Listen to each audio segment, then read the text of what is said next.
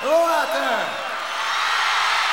Yes, hello everyone, and welcome back to the None But the Brave podcast. I am Hal Schwartz, and as always, I'm here with my great friend Flynn McLean. So, Flynn, before we get to tonight's topic, the tunnel tour, we've got some news to discuss. Yes, we do. Steven certainly stirred the pot a little bit at least among the fan base on E Street Radio yesterday, Wednesday, by saying that he was supposed to be busier this year, but he's not.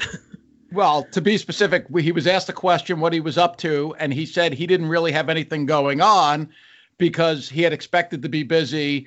And then he sort of got a little like, should I say this? And Marsh tittered a little nervously, I think we could say as well.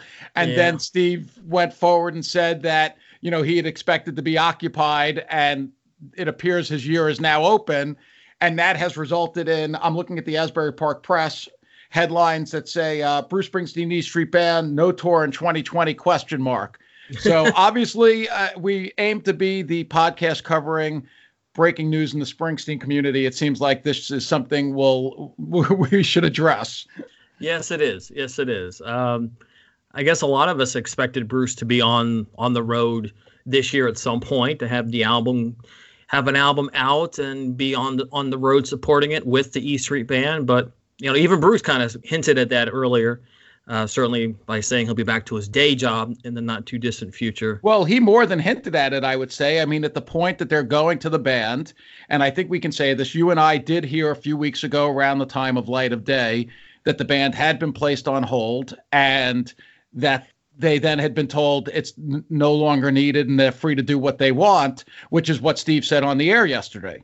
Right. And of course, with Steve, what he was doing with his Disciples of Soul, you had 15, 18 people on stage, and that's not something he can just say, oh, okay, I'll get back to it now. So if he's a little annoyed, I can understand that. Well, I don't know if he's annoyed, but that is the thing when they make the decision to to tell the band members, hey, don't book anything because we want to take the band out.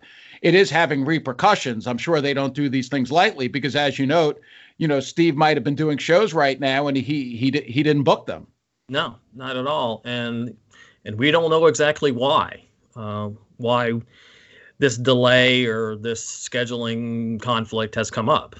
We can speculate from here until. And people are doing that. There are some. I mean, one of the sillier things that keeps coming up is that they're not touring because Jessica might be in the Olympics, as if Bruce didn't know the dates of the Olympics when he put the band on hold. I mean, come on. Yeah, the Olympic dates have been known for a while, and it's definitely something they can schedule around. One of the other things that we know is, and we've heard this from very reliable sources, so I think we can say this from multiple sources, in fact, they never got into booking dates. They never even had dates on hold. So even though they may have gone to the band and said, okay, we're going to hold you for a period of time in 2020, it looks like they never advanced to the point where it got really serious.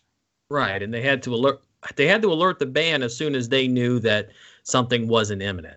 Now that they know for sure, apparently, that it's not going to happen, at least for the near future, they've told the band, okay, go ahead and do what you want to do this year, which is only fair because, I mean, much like Bruce is 70, I mean, the other band members, they're also getting up there in age. And all these guys, I'm sure they want to do what they want to do, which is what they love, and get out there and play some music. And if Steve's got a chance to do it, if Bruce is not going to be using him, or if Max or whoever, give them the chance to do it. Right. But of course, with Steven's big band that he had going with the Disciples of Soul, getting those 15 to, was it 18 people back to see if they can do some dates. I mean, that's not exactly something you can do quickly. No, I would agree with that. And of course, now it doesn't seem like Steve will be able to do that. And that is what he indicated to Marsh and Rotolo, that because they had this period where he was asked apparently not to book anything, now it's a little too late to get going for the year. So we'll see what happens with all these guys. We know Max is booking some shows. He was quoted in the Asbury Park Press article that he was going to be doing his jukebox thing again now that Bruce wasn't going out on the road. And certainly we understand the disappointment of the fan base. I mean, you and I are disappointed, but if he's not ready, or if the album's not ready, or whatever the reason is, look, we got to give him time and it'll come. Right. I mean, we want Bruce to come out with something, with an album that he believes in, and a show that he he feels is of the moment and is a show that he wants to do. So, we don't want him to come out and just to go out. We want him to go out with a purpose. And quality material. And one of the things we saw with Western Stars, which we heard, how many years did we hear that Western Stars was coming? Long time. And then finally, when it arrived, as I think we've said before, it's a brilliant album. So hopefully he's got something like that in his pocket. We know the band has been recording. We've heard that it's pretty progressed. And when the time is right, they're going to be back. And I'm sure we're all going to be excited about it. Yes, we will. Looking forward to whatever this new decade of Bruce brings. Now, the other thing that happened before we get to the Tunnel Tour, of course, there was a new archive release.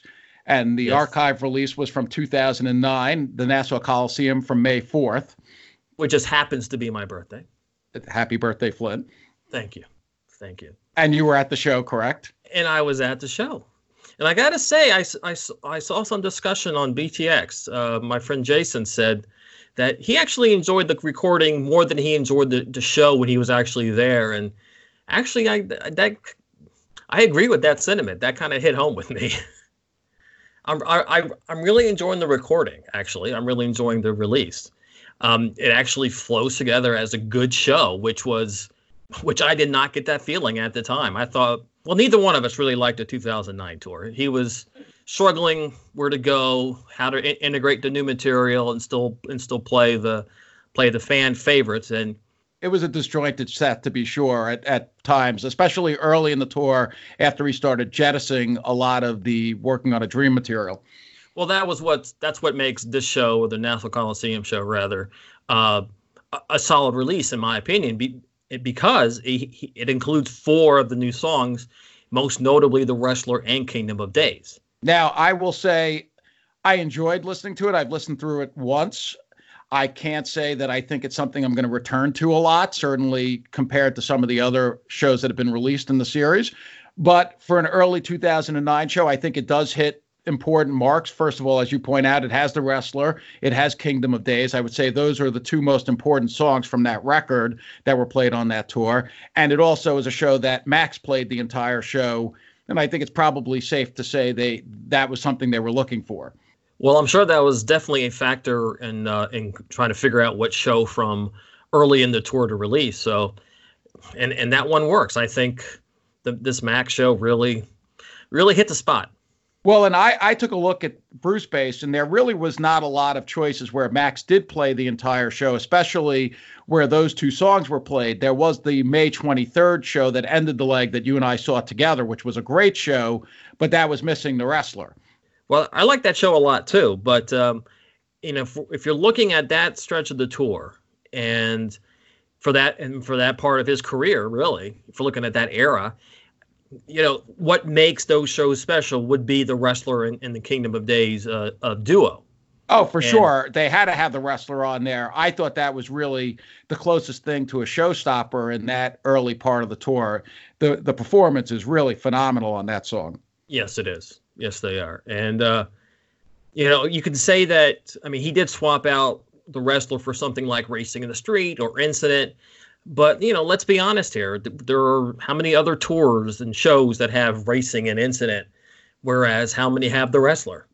No, I think you and I both agree absolutely on these releases. They should hit certain benchmarks, much like we talked last week, that hopefully the next Tunnel release will have Walk Like a Man. Right, yes. And they're trying to hit all of Bruce's career. It's not like they only want to hit the fan favorites or they only want to hit the classic era or even, or only say 2005 through 2013.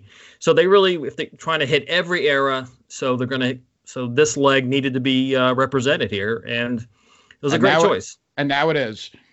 Yes, it is. And, hey, let's hope the next release could be something from Tunnel with Walk Like a Man. Perhaps, and that's going to be a perfect segue to go back to our discussion of the Tunnel Tour, where we left off last time. We talked about the shows in Worcester, specifically the opening night. After Worcester, Bruce moved on and went to Chapel Hill, and from there the tour continued through the United States. Well, we have to observe a certain special moment for the second night in Chapel Hill. Yes, I was going to let you take this. Go ahead. That was my first show. So And so, yeah, that will always hold a very special place in my heart. And especially with looking back on it now, I mean, it was a very standard Tunnel set list, but it had Can't Help Falling in Love. And I wish I could remember more about that show, but I was just in awe of what I was seeing. So not a lot of concrete memories. I believe me, I get you on that. And that first Springsteen show, especially if you were lucky enough to see him in the 80s as we were, there was just such a power when he walked out on stage. It really was, it's a moment that it sounds kind of corny, but it really was sort of life changing at the time. I mean, it certainly changed my life, and I think it changed yours, that first moment. Yeah, just a little bit.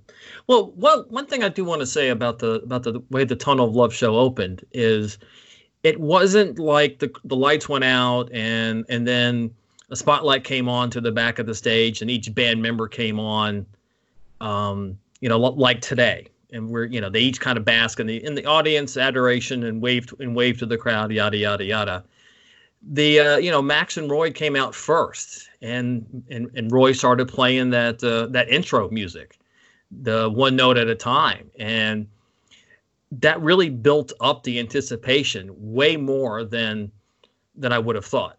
Yeah, well, and as we discussed last time, that was a very theatrical opening with the set piece of the ticket booth and Terry McGovern acting as the ticket barker, giving each band member their ticket to the show as they entered. It was a very powerful opening. It was, and maybe powerful might not be the right term, but certainly very. I mean, the anticipation just rising just exponentially as each band member came on stage. I thought it was powerful. I mean, I remember, that first night in Worcester when Bruce finally walked out on that stage, the elation and the crowd's energy. It was that, look, that's why he is who he is. And that's why those shows were so great. And that's why we're all here 30 years later. All very true. All very true. So, but let's talk about the U.S. tour after he got done wowing you for the first time. Yeah, and I went home on the bus and could barely sleep for like 2 days, but that's a different story. Yeah, we'll cover that in a later episode. Exactly. So, and after Carolina, then the tour starts to move throughout the U.S. The show was remarkably consistent. Bruce had certainly done tours, even as the Darkness tour, he didn't do massive changes from night to night necessarily, but there were changes. Here, the show was very structured, as we discussed in the first episode, and it really wasn't until he got to Chicago that there were any significant changes to the show. The second night in Chicago, which is a show that I saw, and one of my favorite shows of all time, he did sub in Darkness and Backstreets. It was St. Patrick's Day. The place was the place was on fire. They were drunk. Okay. Yeah, it was Chicago and St. Patrick's Day. You bet your ass they were drunk. Yep. And then Darkness replaces Seeds and Backstreets replaces Walk Like a Man. I just want to be clear. I was not drunk, but go on. I don't think you've ever been drunk at a Bruce show. No, probably not. You're right. I've never been drunk at a Bruce show, so I can say that with 100% certainty. So yeah, we got Darkness and Backstreets in there, and they popped up a few times, or at least Darkness did for about a few weeks, and Backstreets certainly became a regular throughout the end of the tour. Right, and Backstreets was introduced as, this is for the old fans, the story that was that a fan had gotten up to Bruce's hotel room, slipped a note under the door saying that Backstreets was his favorite song and it meant a lot to him. And that was what led Bruce to play it and led to that intro. Yeah, and Bruce, actually, in the Rolling Stone interview that Bruce did in May of '88, or I guess the interview was in March of '88, he was he was surprised about how this fan was able to get up to his hotel room and actually get it under the door. But hey, it got us Backstreets a few times, so very cool. And, now, it did replace Walk Like a Man, which, as you and I discussed in the previous episode, was a really key song in the set. So it was one of those things like, hey, Backstreets was being played. That's great. But, of course, there was also this significant subtraction from the record.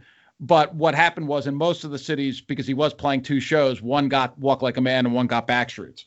Right. Right. And then there was one other addition to the encore, which was Raise Your Hand. That ended up, I think he first played that one in Philadelphia, and I believe it was basically played every night throughout the tour, all the way through August 3rd in Barcelona. So let's not also forget that night, and there was St. Patrick's Day in the middle of Rosalita. They broke into an Irish jig, one of the great things I've ever seen.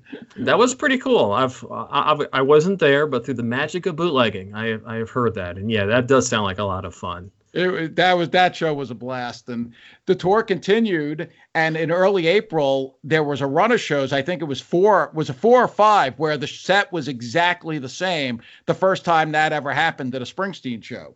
Well, before we go on to that, I think another cool addition, maybe not a major addition, but certainly a cool one, was "Ain't Got You" as the intro to "She's the One."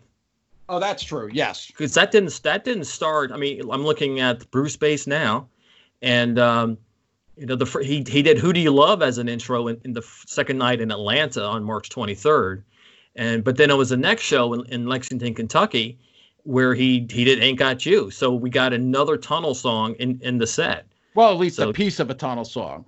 Well, I guess by the time he got to the West Coast, he was doing like 2/3 of the song. So it was more than just the one verse that first popped up in late March and early April. So I'm going to count it as a full song from the album for that spot there. Okay, well, I'll give you that. But speaking of the West Coast, when the tour rolled into Los Angeles, where they played 5 nights, that's where the first really significant changes, other than the Darkness and the Backstreets, occur on the tour. And he really changes the tone of the encore here by dropping the medley, and instead he adds in the Sonics' "Have Love Will Travel," one of the great E Street Band covers of all time. And he also brings 10th Avenue back into the set. He does "Sweet Soul Music" as a separate song. So it really takes on a bit of a different tone with "Have Love Will Travel" in there, and it was perfectly suited for the show. Yeah, well, "Have Love Will Travel" kind of goes along with that bravado I was talking about on our last episode, where he had he had a chip on his shoulder, and it might have been playing with that kind of attitude on the song, but it was definitely there. Oh, totally. And again, a bit more of a theatrical element to the show, I think, than some of the stuff he'd done in the past. In keeping with what he was doing on the tour, the intro with the, we didn't take any fancy rock star airplanes and all that stuff. It was highly entertaining, for one thing. Yes, it was. And of course, the show that where we had the encore shakeup was released by Nugs. That was the April 23rd, 1988 show. And it's unusual because had they gone for one show previous, we would have gotten "Walk Like a Man," but we would have gotten the Detroit medley. Or if they'd gone 2 shows later, we would have gotten "Across the Borderline." "Across the Borderline" is another song from the Tunnel tour that is missing from the official archive series. While probably not as important as "Walk Like a Man," which of course was on the record, I do hope eventually we get a official version of "Across the Borderline" as well. And I'm hoping, I'm not going to assume, but I'm hoping that'll be the release, the May 22nd, 1988 show, which would be it will be the exact same show as the 23rd, except for "Across the Borderline" in place of Backstreets. But those two were such great shows that I'd be okay with that. Well, of course, as you know, I want a show from the Garden with crying, but let's not get into that right now. No. Well, hopefully we'll get that at some point too. We want it all, Hal. Yes. We want it all. Or nothing at all. Actually, we want everything. So I'll settle for whatever they'll give us, but I want it all. And from LA, they go on up to Mountain View, California. I believe that's the Bay Area. And in May 3rd, the show on May 3rd, 1988, gave us one of the most famous bootlegs, actually, from that tour, "Roses and Broken Hearts," which, if only because of the fact that it's more or less a soundboard. And it also captured some stuff in the encores, which, in light of the consistency of the set, really came out of nowhere. Right. I mean, it seemed like little Latin loopy-loo. Just Bruce didn't know exactly where to go, and he did it. And I feel like they were just kind of figuring it out on stage as they went along. Oh, I definitely agree. Listening to that, it's pretty clear they're flying by the seat of he's flying by the seat of his pants there. And then Twist and Shout also made its tour debut that night. What I love on that show when I listen to the recording at the end of Little Lad and Loopy Loo, when he's sort of vamping, trying to figure out what to play, he's talking to someone. It's not clear who. It could be a band member or maybe someone off stage. And someone is feeding him song suggestions or something. And he's going like, wait, we played that one already, right? And then he says like, it's got to be something rockin' baby. And then they go into Twist and Shout. So that's a good listen. Yes, it is, and certainly the fact that it's soundboard-esque. It might be too clean for some people, but the encores are from a different source and from an audience source, and those sound amazing as well. Thank you to Mark Persick for his work on that one. Love that. Now, yes. May has several very key shows. I was at one of them on May 13th in Indianapolis. Bruce was celebrating his anniversary, which we did not know at the time was his third and final anniversary. I'm not sure celebrating is the right word, but okay. he was very fired up that night. Again, as I said last week, I was 19 when this show took place. I wasn't really thinking about the state of his marriage or anything like that. Listening to that show now, it is very clear that he was very fired up and that there was something going on in his life.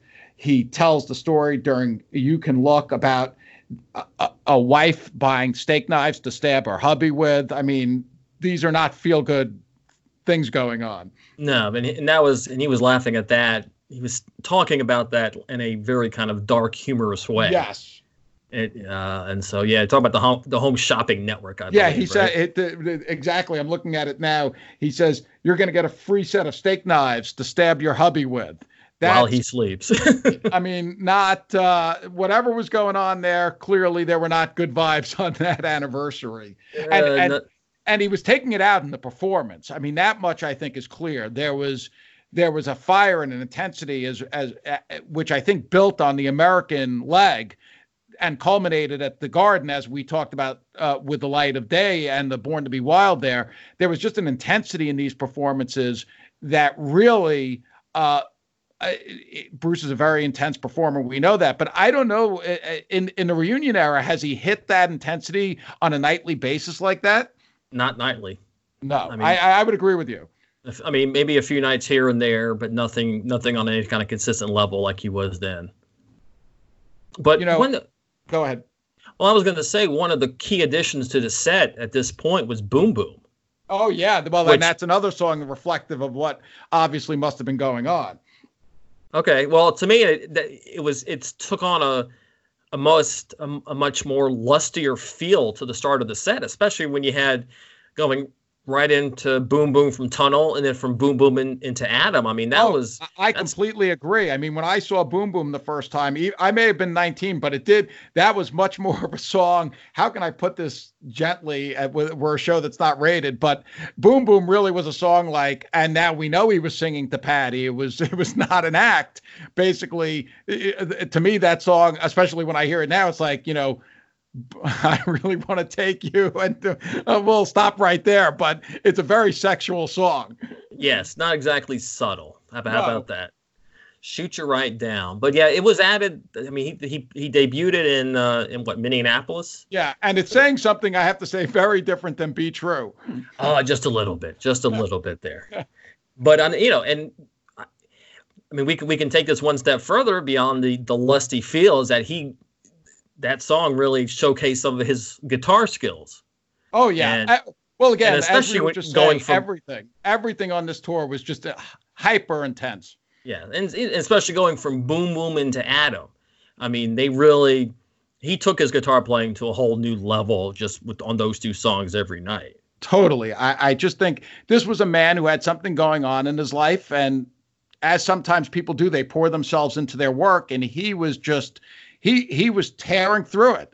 There was just, whether it was cathartic or whatever was going on, or was the excitement that there was his new relationship with Patty, or I have no idea, but it was reflected in what was going on the stage. Well, if we're going to talk about that, then we need to go back to March and April, where he wasn't putting that kind of emotion into the shows. I mean, I guess the pinnacle of that was the Nassau Coliseum shows from April 1st and 2nd, 88, right? Those are kind of regarded as like two of the weakest shows he's ever done with the E Street Band. Yeah, that's what I've heard. I was not at those shows, and listening to them, it's not certainly as obvious, but I take the word of people who were at those shows. That was not Bruce at his best. No, and I get that. And again, there was obviously some stuff going on in his life, and you don't know how it gets reflected. And at that point, he may have still been working it out. And by the time they got to his anniversary, maybe there was some sense of resolution. We're never going to know. Obviously, he's not talking about what happened with Julianne other than the short passage in the book. Very short passage. But he obviously had come through it, and the intensity came out in those May performances that, you're right, may not have been there in April. No, they weren't at all. They weren't at all. And I think that we move on to the Garden Stand, and that, if there's any shows I really wish I could have attended, it's those 5. Yeah, I always wished I had seen some of those Garden shows. I mean, the unique covers there, the manner in which Light of Day was played, there was something going on there. They really sort of peaked there. And the interesting thing, which we're going to talk about more, obviously, as the year goes on, because these represent the final performances of the E Street Band for at least that period of time, it seemed like they really did peak at the Garden. I hadn't thought of it. I had not thought of it that way, to be perfectly honest. Well, you would agree, and we're going to get to Europe, the performances in Europe, while they were very strong, especially because he shifted the tone of the set quite a bit, the intensity and the performance probably peaked at the Garden.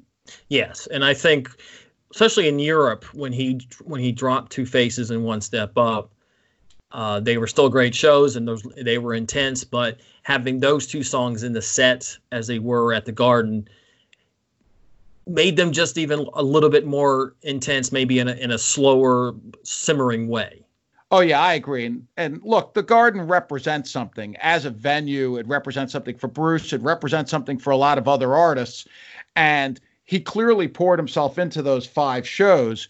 Again, looking at the selections and the performance of Crying and the Lonely Teardrops, maybe he did recognize at the time, because they were going to stadiums, that the show was not going to be able to be quite the same. And he wanted those final performances in that format to be really, really big.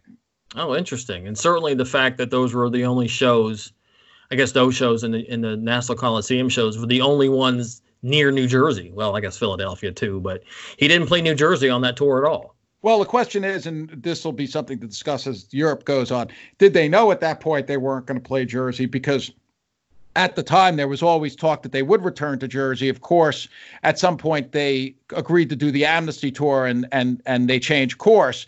It was probably already before that, because you would think that a tour of that magnitude was probably set up fairly early, but that's not information that's publicly available. Well, I remember reading in Backstreets, Max did one of his lectures, but this was back in the early to mid 90s. And someone did ask him about that, and he said, yeah, they had 5 nights booked at the Meadowlands for the fall. So yeah, and there were rumors of that all along. I do remember that. Yeah, and certainly that, that's the pattern. Play the U.S., go to Europe, come back to the U.S. So it would not have exactly would not have been out of left field totally, but it was a disappointment that it did not continue after that. So we should talk about Europe, don't you think? Absolutely. Let's cross the pond. So the first show took place in Turin. That show actually was pretty close to what had been played at the Garden, although he didn't do any of the unique covers there, and he added in Because the Night into the second set. Yeah, he replaced Part Man, Part Monkey with Because the Night, which I can understand. I kind of doubt if the European audiences would have been familiar with Inherit the Wind or the Scopus Monkey Trial in general. So that probably worked well. From Turin, they went to Rome for 2 shows. And in the first show, it's pretty much the same show as Turin, except he does add Bobby Jean, the first of the Born in the USA War Horses, to get reintroduced to the show. And then the second night, a very significant change, I think, and one that does start to change the direction of the tour. He drops Two Faces and plays The River. Yeah, and that's was between Bobby Jean and the River. That was a major step towards the Born in the USA stadium tour, part two in Europe. And those it would at the time it was the thought was that these were the slower songs that would get lost in the stadiums, and that would make sense. I mean, One Step Up kind of disappeared about a week later, so not even a week later. Yeah, and of course, we didn't see any of these shows in Europe, so it's hard to know how they played. I'm sure people enjoyed them. As we've said, the band was playing extremely well at the time. They were big venues, but the show does really start to take a different feel, and it was so unique in the States that it's sort of a shame that much of Europe didn't get to experience that kind of tight narrative. Yeah, they really did miss something, and I remember reading in the Backstreets magazine at the time about how, I guess it was Oslo, the show in Oslo, where the Tunnel of Love album had sold quite a bit. I think the phrase was more per capita than any other country in Europe, and so there were some disappointed fans who didn't get to see stuff like Two Faces and One Step Up and Walk Like a Man. I can certainly see why the fans were disappointed there. And something else happened in Rome that was not a part of the show, but I do think had an impact on Bruce and Patty and the band, certainly Bruce and Patty, and that's that Bruce and Patty went out on a balcony in their underwear and were photographed by the paparazzi. And to put it mildly, there was a frenzy of attention after that. Yes, there was. Obviously, the National Enquirer was all over it. Certainly, it appeared even on the Washington Post, and People magazine ran a cover story that fall. So yeah, the people were quite interested in what they were doing. Now, Bruce has never really spoken about this except to say that sometimes you get so internal to yourself that you do things that you're not really thinking about, obviously referring to being out on the balcony in his underwear. He was one of the most famous men in the world at that point, one of the biggest rock stars in the world. I think if he had really stopped to think about it, he would have been like, okay, we should not go out there. But yet they did, and the firestorm resulted. Of course, now the word was out that Bruce and Patty were together. We'll never know. I mean, it'd be interesting to know how that impacted the band. I think the band knew already, but now that it was public, definitely it was a whole new level. Right. You gotta wonder how it affected the dynamic within the band itself. I mean, they probably knew weeks earlier, if not months earlier, that what was going on. So I'm sure it changed the dynamic once the public was in on their secret. Now, do you think it had any impact at all on the show? The fact that this happened? Well, I think the impact on the show was probably more, at least with the addition of Boom Boom and certainly the Have Love Will Travel, that kind of bravado feel to the show. I mean, he was really letting loose at the Garden as we discussed. So I think once they got to Europe, it was all the changes were more organic to the move from arenas to stadiums. Not to say that there weren't some cool songs dropped into the set, because he gets to Rotterdam in late June, and there he introduces Chimes of Freedom, which would ultimately become the song that he used to announce the Amnesty Tour. And he also, for the first time since 78, opens the second set with Paradise by the Sea. So those are cool nuggets, but it is a totally different concept than he had been doing in the States. Yeah, so it definitely had more of a party feel. The intensity that we so much enjoyed on in the U.S. was replaced by more of a party atmosphere, and that's what stadiums tend to do to concerts. They take away the kind of low burning intensity and bring in the party atmosphere. I think it does become a party, and if you look, by the time he gets to the first night in Stockholm, Have Love Will Travel is dropped from the encores, and this is the sequence of song in the encores. Born to Run, which of course was still being played acoustic, Hungry Heart, Glory Days, Bobby Jean, Cadillac Ranch, 10th Avenue. It's basically, that section of the show has basically become like a greatest hits show. Well, except I'm gonna defend Bruce here or on his USA album inclusions here. Okay, and ahead. That is they were on his second most recent album. It's not like he was pulling out 20-year-old songs at that point. No, those were classics they were popular songs from his last album. You know what I'm saying? I mean, we call them We call them war horses now because they are. Well, and I'm sure a lot of people were very excited to see those songs. The question is artistically, I think from where we were in the United States, which was a very, very specific narrative, as we stressed last time, and where we are here, it's two totally different concepts. Now, for me personally, I have to say I prefer the very tight narrative of the United States, even though I understand here he's playing in 80,000 seat stadiums. He's not playing in arenas. And that's a lot of the reason for what's happening. Okay.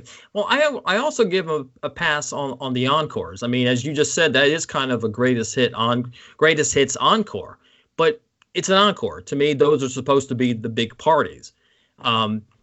Whereas he still kept in the Adam Raised a Cain, Seeds, Cover Me, Brilliant Disguise, that whole sequence of songs, that still had that intensity, just not as much as it did 2 months earlier. Oh, that's for sure. And we don't want to go too far afield here. I mean, the band was playing very well. These were very entertaining shows. So, it is what it is at a certain point. And what we've seen at other points in Bruce's career where he's had tight narratives, he does loosen them up after a while. It just, to me, it's a little bit of a shame, as you said, that the Tunnel of Love record, which to me is a personal favorite, sort of gets lost here in these stadiums. As I mentioned earlier, I remember reading the reviews of the album in Backstreet's magazine, and one of them called that the songs on Tunnel of Love were the types of songs that were talked through on the Born in the USA tour. And so once it got to these open air stadiums, it makes total sense that they got dropped. Now, Stockholm, the second show, is an interesting show, and of course, it's been released as an archive.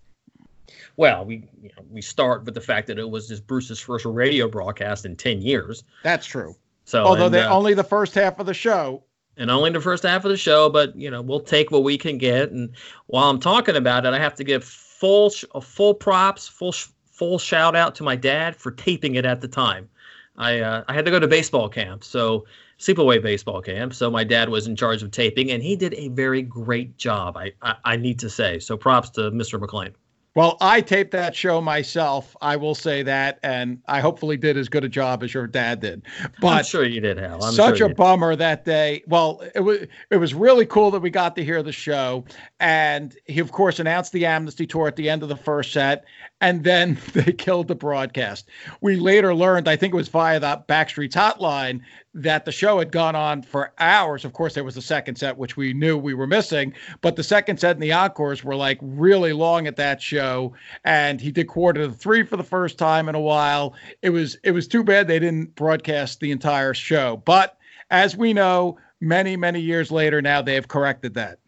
Yes. And I think it was one of the longest shows, I think at the time, since the Nassau Coliseum shows that ended the 1980. New Year's Eve. New Year's Eve, right. So, and it was great to finally hear the rest of the show and the quality that it was meant to be heard in. I mean, I knew every single second of those 90 minutes of the broadcast. So, which I listened to over and over and over again, and even listened to it, as an adult. So, I was ready to hear more of that show, and it did not disappoint. Not at all. Interestingly, it really does demonstrate the change in the type of show he was doing from the U.S. If you compare the Garden release to Stockholm, even something like the start of the second set. Now, Tougher Than the Rest is still played in Stockholm, but the set starting with Paradise by the Sea, which is certainly a party type of song, as opposed to the intensity of Tougher Than the Rest, it really alters the feel of the show. It really did. And coming out of Paradise by the Sea, I thought the Who Do You Love into She's the One was even more intense than in following Tougher, which I didn't think was possible. Now, another show that we should discuss, which definitely had a party atmosphere, but was the furthest thing you could imagine from a party, was the show that took place in East Berlin on July 19th, 1988, which quite possibly may be the most important show of Bruce's career. I know most people would say The Bottom Line or the Roxy or one of those early shows, but in terms of actual impact on the world, it may very well be East Berlin. Really? I mean, people know I have a pretty Bruce-centric view of the world, but that's a pretty big statement right there. It is a big statement, but I think what happened was it exposed the East Germans to the type of art they weren't experiencing. And there was a restlessness going on, which was the whole reason why the government allowed Bruce to come in there and play to begin with. And there was this groundswell building against this authoritarian regime, and in walks Bruce, and it has an impact. Didn't I see on the Backstreet's news page today that Yes, there you is did. now a play that actually talks? Oh, yeah, it's called Born in East Berlin, that looks at the impact that show had. Right, and I think it's as I'm looking at that news item as well. There was basically a whole book about that one show, about Bruce's July 19th show called "Rockin' the Wall." I mean, it sounds like they just took that one concert and all the circumstances around it and made it and consolidated into a book by Eric Kirschbaum. And I'm going to have to read that book. I haven't yet. I'm going to have to check that one out soon. Yeah, I find it fascinating, and you would think that really could that be possible? I mean, the fall of the wall is probably the most significant historical event of the latter part of the 20th century. It totally changed the world, and to think that Bruce was in any way even a small spark for that, I mean, it's sort of mind-boggling to think about. But there is much evidence and a lot of people who've written about this, and they do think that it is. I'm not sure where I fall in that argument. I certainly believe that the momentum was going in that direction anyway. And then they had 350,000 people there. That was the largest crowd Bruce had ever played for. Yeah. So in terms of that, in terms of having that many people out at a concert, experiencing rock and roll and that kind of rock and roll freedom, I'm sure it didn't exactly stem the tide at all. Probably, well, as you said, it did encourage it. And it's important to point out the government tried to co-opt the situation. He played under the name Concert for Nicaragua, which apparently upset Bruce, understandably so. And he gave a speech in German that, and I'm quoting now, not being here for against any certain government, but to play rock and roll for you East Berliners in the hope that one day all barriers will be torn down. Now, that statement, I think, is widely viewed as one of the key things that if he was a spark, that was not the kind of thing being said in East Berlin in 1988 openly. And he said it, and history will never know for sure how big of an impact that had. But as we know, not too far after the wall came down. Yeah, well, I would certainly consider it a contributing factor. But when was Reagan's tear down this wall speech? Was that 87? Yeah, Reagan gave the tear down this wall speech in June of 1987, and that is highlighted all over Berlin. I went to the Checkpoint Charlie Museum when I was there. Obviously, this is a different podcast, but there's a whole room dedicated to that speech. Oh, so, okay. Of course, that is a very, very important event as well. But that, of course, took place. It took place at the wall, but it took place on the West German side of the wall. Bruce's speech in East Berlin was in front of a massive crowd, as you note. That show was even televised, though not surprisingly, the speech was censored from the broadcast. Still, I don't think there's any doubt that what he said was well known among the population. No, not at all. With 350,000 people there, I'm sure word got out of whatever he did or said on stage.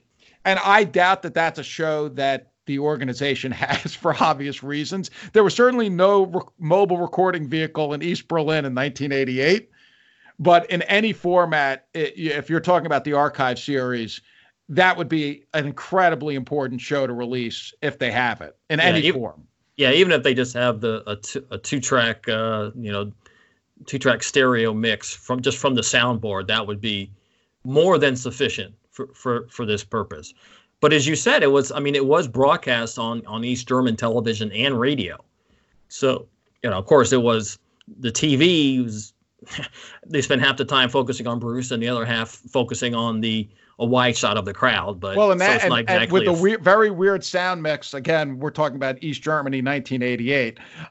The very weird sound mix that when they were on Bruce, you get normal sound, and when you cut to the crowd, it was sort of like a distant audio of what was happening on the stage. Well, yeah, it sounded like an audience recording when they went to one of those audience wide shots. So.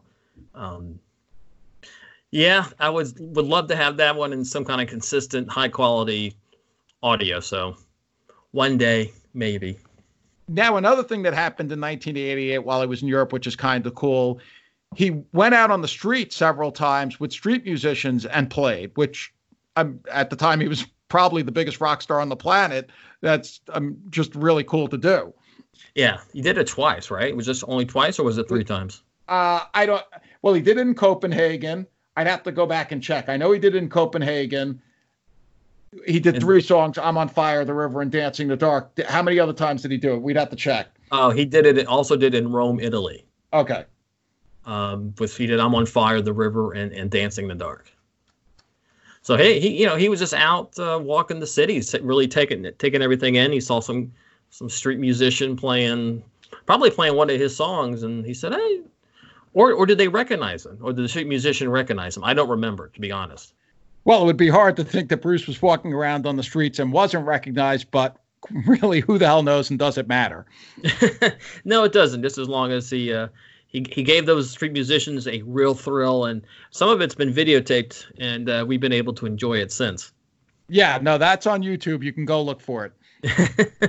And I remember when it wasn't on YouTube, when it was just out on video that you had to get from a friend. Yes, well, the world has changed, Flynn. We understand. Just a little bit. All right. So, and then with the rest of Europe, the tour continued with this pattern. He started bringing in more of the war horses and lessening the impact of the original tunnel set. He started doing Thunder Road. He started doing Badlands. I think he even did Born to Run full band once, right? More than once. He did it in East Berlin. I think that may have been the first time he did it. Well, that's an exception to me, I think, just because that was a different type of show, and obviously he was not going to go do the Tunnel of Love set in East Berlin. Well, no, it was definitely bigger than a normal Tunnel of Love show, and he certainly rose to the occasion. But a full band Born to Run was played, I think, at least in Spain, if not at some of the other shows in those 2 weeks. See, to me, on terms of the tunnel tour itself, the fact that he actually went to the full band Born to Run, that's, again, just another perfect example of what we've been saying, because the acoustic Born to Run was such a key component to that set and to what he was doing, and that he was going to do this song in a different form than he had done before, because that was his job. And now he was out there doing the songs the way they had been done previously and playing a lot of the songs that had been done the previous 7 to 8 years. So nothing wrong with that, but a totally different mindset. Right. It was he was no longer singing a new song. So it was back to the old Warhorse. And hey, in a nice big stadium, the full band Born to Run is damn powerful. Always one of my favorite moments when I see it. Hal, one more thing that I haven't pointed out yet. Yeah. Is that on the Tunnel of Love tour, Bruce did something that your boy Bono has been doing for years, and that's dropping in snippets of other songs. That is true. And I got to say, those provide some pretty cool moments. I mean, obviously we talked about the Ian and Sylvia. What's that song at the end of Part Monkey? Part Man, Part Monkey? Oh, now you're putting me on the spot. Love is Strange. Yeah, Love is Strange. Thank you. Yeah, that was the first one, and then he had added in the lyrics from "Gimme Shelter" to the end of "Cover Me." Right, we did talk about that on the last episode. Right, and one of the ones that always gets overlooked was the addition of the "Tears of a Clown" lyrics. If you see a smile on my face, just to hide a sad expression, that he started doing in early to mid-July, and then at the end of the song "Tunnel of Love." And I always felt that one. If it's only 2 lines, he only did it maybe a handful of times, but I always loved those performances. That actually was really good, especially, I mean, since it was only a couple of lines, but it did add something to the song. And and not to mention the fact that I think those lines, at least from my analysis and my perspective of the tour and of what was going on with him off stage and kind of on stage, that he wasn't as happy as he led others to believe at the time. So when you saw a smile on his face, he was hiding that sad expression. They got to Barcelona on August 3rd, and that brought the tunnel tour to a close. As we mentioned previously, shows for the U.S. in the fall never materialized, and instead, come September, they embarked on the Amnesty Tour. Yes, and it was with it was Yusuf Indoor, Tracy Chapman, Peter Gabriel, and Sting. And they went out. They did about 6 weeks worth of shows all over the world. I mean, he was playing places he had never ever played before. and gave him a chance to really work with other musicians for the first time, really ever. Well, some people have long suggested that Sting was responsible for the later breakup of the band. I don't know if that's true. I think that Bruce even himself had said at some point that Sting had said to him, you can go out and do different things because, of course, Sting had been in the Police and now he was doing his solo thing. But whatever the case may be, this was the final 6 weeks that the E Street Band would play together for quite a while, at least in terms of a tour. And I think they did some really good stuff on this tour. As Flynn noted, there were shows in a lot of places that Bruce had never played before and still has never played again. The first Amnesty show that's in a far off spot for Bruce was in Budapest. He hasn't been back there even in the reunion era. No, he has not. I guess no. Then they went down to Costa Rica where he has never played again. But India. I think they come to the United States. He does a show at JFK Stadium in Philadelphia, which is gone. That was a show that I saw. Did you see that show? No, I did not. I was still in high school, but I remember my drama club sponsor was also a big fan, and the next day he told me the set list, and he said, "Oh, I was thinking I should have just called you to see if you wanted to go with me, but alas, opportunity missed, but he had a good time." So it was a good one. Yeah, Mike had a good time at that one. I'll tell you, the Jungle Land that night, we were so happy. Now, I had seen shows in '84, but I'd only seen Jungle Land once. And then, of course, it wasn't really played in the U.S. in '85. And when Jungle Land returned, that was such an exciting moment. And that was a really good, tight set. He had the horns with him in Philly. From there, then they went to L.A., where the show was played very late into the evening because of a conflict with Yom Kippur. And then they went to the Bay Area for Oakland. His birthday. His birthday, right? And he did and Sting wasn't at that show, so they did his set was a little bit longer, and he did Tunnel of Love, he did I Ain't Got No Home, and it was a little bit more interesting at that one. I love the War opening to that show. That's a good one. He did that later on the Rising tour. Yeah, it really that's a great opener. Now you would think, yeah. For after they leave the States on the Amnesty tour, they go to Tokyo, which I think that was Bruce's actual. No, he was there. He played Tokyo on the Joe tour. Yes, he did. Yeah. But that was 7 years later. That was 7 years later. That was solo. He's not been back with a band to Japan since that show on the Amnesty tour in '88. Right.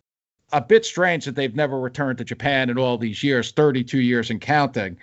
From there, they went to places that they had never played before in quite unique setting. From there, they went to Harare, Zimbabwe. They went to the Ivory Coast. I mean, these are places that probably weren't seeing a lot of rock concerts to begin with. Of course, that was sort of the whole point of the tour, was to go into places and expose the people to this type of artistry and the message of the tour, which was that human rights were for everyone. But, I think the audiences in those places were different than Bruce was used to seeing. Right. And in Harare, Zimbabwe, they had actually... The crowd was a lot more black than he had ever seen in the United States, at least. And I remember Clarence talking about it in the HBO documentary about the tour, that he was really moved by looking out and seeing so many black faces. Yeah, you would think that would be really powerful, not only for Clarence, but for the entire band to be exposed to an audience like that and just have it be so different than what they were normally accustomed to, and to be bringing the music and the artistry to a totally new set of people. Well, you're absolutely correct. And of course, part of seeing playing to crowds that never seen them before, he reverted the set back to basically a kind of a greatest hits set list at the time. Born USA and Promised Land, Cover Me, Cadillac Ranch, Dancing in the Dark, Glory Days. So, whatever new frontiers he was doing earlier in the year, he was back to his old safe spaces by the Amnesty tour. Well, much like with East Berlin, you would not expect the performer to go into the Ivory Coast and play a bunch of rarities. I don't think that they're going to pull out Janie, Don't You Lose Heart there. No, not at all. But I'm sure the audiences love what they got. Well, there is something this being said of giving the people what they want, and I'm sure in those places the stuff that they knew was his greatest hits. If they knew anything, who it's hard to even say. Certainly, that was truly uncharted territory for Bruce. Right, playing Argentina and playing Brazil and Ivory Coast and Zimbabwe. Yeah, it was totally uncharted in a whole bunch of different ways. So, and you mentioned Argentina. That's where they wound up. They played a show in Buenos Aires on October 15th, 1988, which this is a total aside, but also happened to be the night that Kirk Gibson hit the famous home run in game one of the 88 World Series. Of course you remember that. I do remember it well. I would think that October 15th show may eventually be an archive release. We know they have it. Part of the show has been released as part of the Amnesty releases that they've done. And that's a really good show. And of course, it marked the last performance of the E Street Band, at least on a regular tour, for 11 years. Yeah. So when you watch it now, I mean, there's 90 minutes, or at least Bruce's whole set, rather, is available on online feed video. I'm sure it's on YouTube. I'm not a video guy, so I haven't really checked it on YouTube. But it was a very powerful performance. When you look out, they were jumping. I did see the video, 20 some odd years ago. And I've seen it more recently because the energy in that stadium was truly remarkable. Watching Born in the USA is pretty powerful. I mean, Bruce is really into it. And then just to see it looks like thousands and thousands and thousands of fans just hopping almost in unison, and when they're not in unison, it looks like they're hopping in waves. I'm sorry, go ahead. Yeah, it's the energy is just over the top. I mean, I can't imagine that happening in the United States. No, that would not happen in the United States. South American audiences are very distinct from North American audiences. Another thing from that show, and that is on that Amnesty release, which is actually titled Released, the Human Rights Concerts, Human Rights Now, is an incredible version of I'm on Fire, where Bruce led the crowd at the end in an extended sing-along. It's really effective, and that's actually one of my favorite versions of I'm on Fire. Yeah, and in places where all of Bruce's music wasn't as familiar to people, it was an easy song to implement a sing-along with the huge crowds. Oh, yeah, totally effective, too. I think another thing to mention about these shows before we depart is that there were a group of songs that Bruce did with the other artists. Every night he did Every Breath You Take with Sting, and then the show closed with the other artists joining the E Street Band for Chimes of Freedom and Get Up, Stand Up, both of which were highly effective and I think a really interesting way to bring the evening to a close, considering what they were trying to say with the tour. Well, if you're going to bring up Every Breath You Take, Bruce duetting with Sting on Every Breath You Take, you got to mention Sting coming on stage with Bruce and the band to do The River. That is true, although not as remarkable for me. Yeah, that is certainly true. I mean, that Every Breath You Take arrangement that they did was something special as well. I mean, I know I say that a lot, but that was probably one of the most moving songs of the night. Well, that's a great song. I mean, obviously, it's a massive hit. It's probably the biggest song of Sting's career and the Police's career. And the way Bruce performed on that song was really, really well done. I don't know that that's one you would have necessarily thought that he would guest on, quite frankly. No, not at all. But they made it work. Bruce really brought a lot of passion to his part, and the song became more of a rocker than it was on the radio.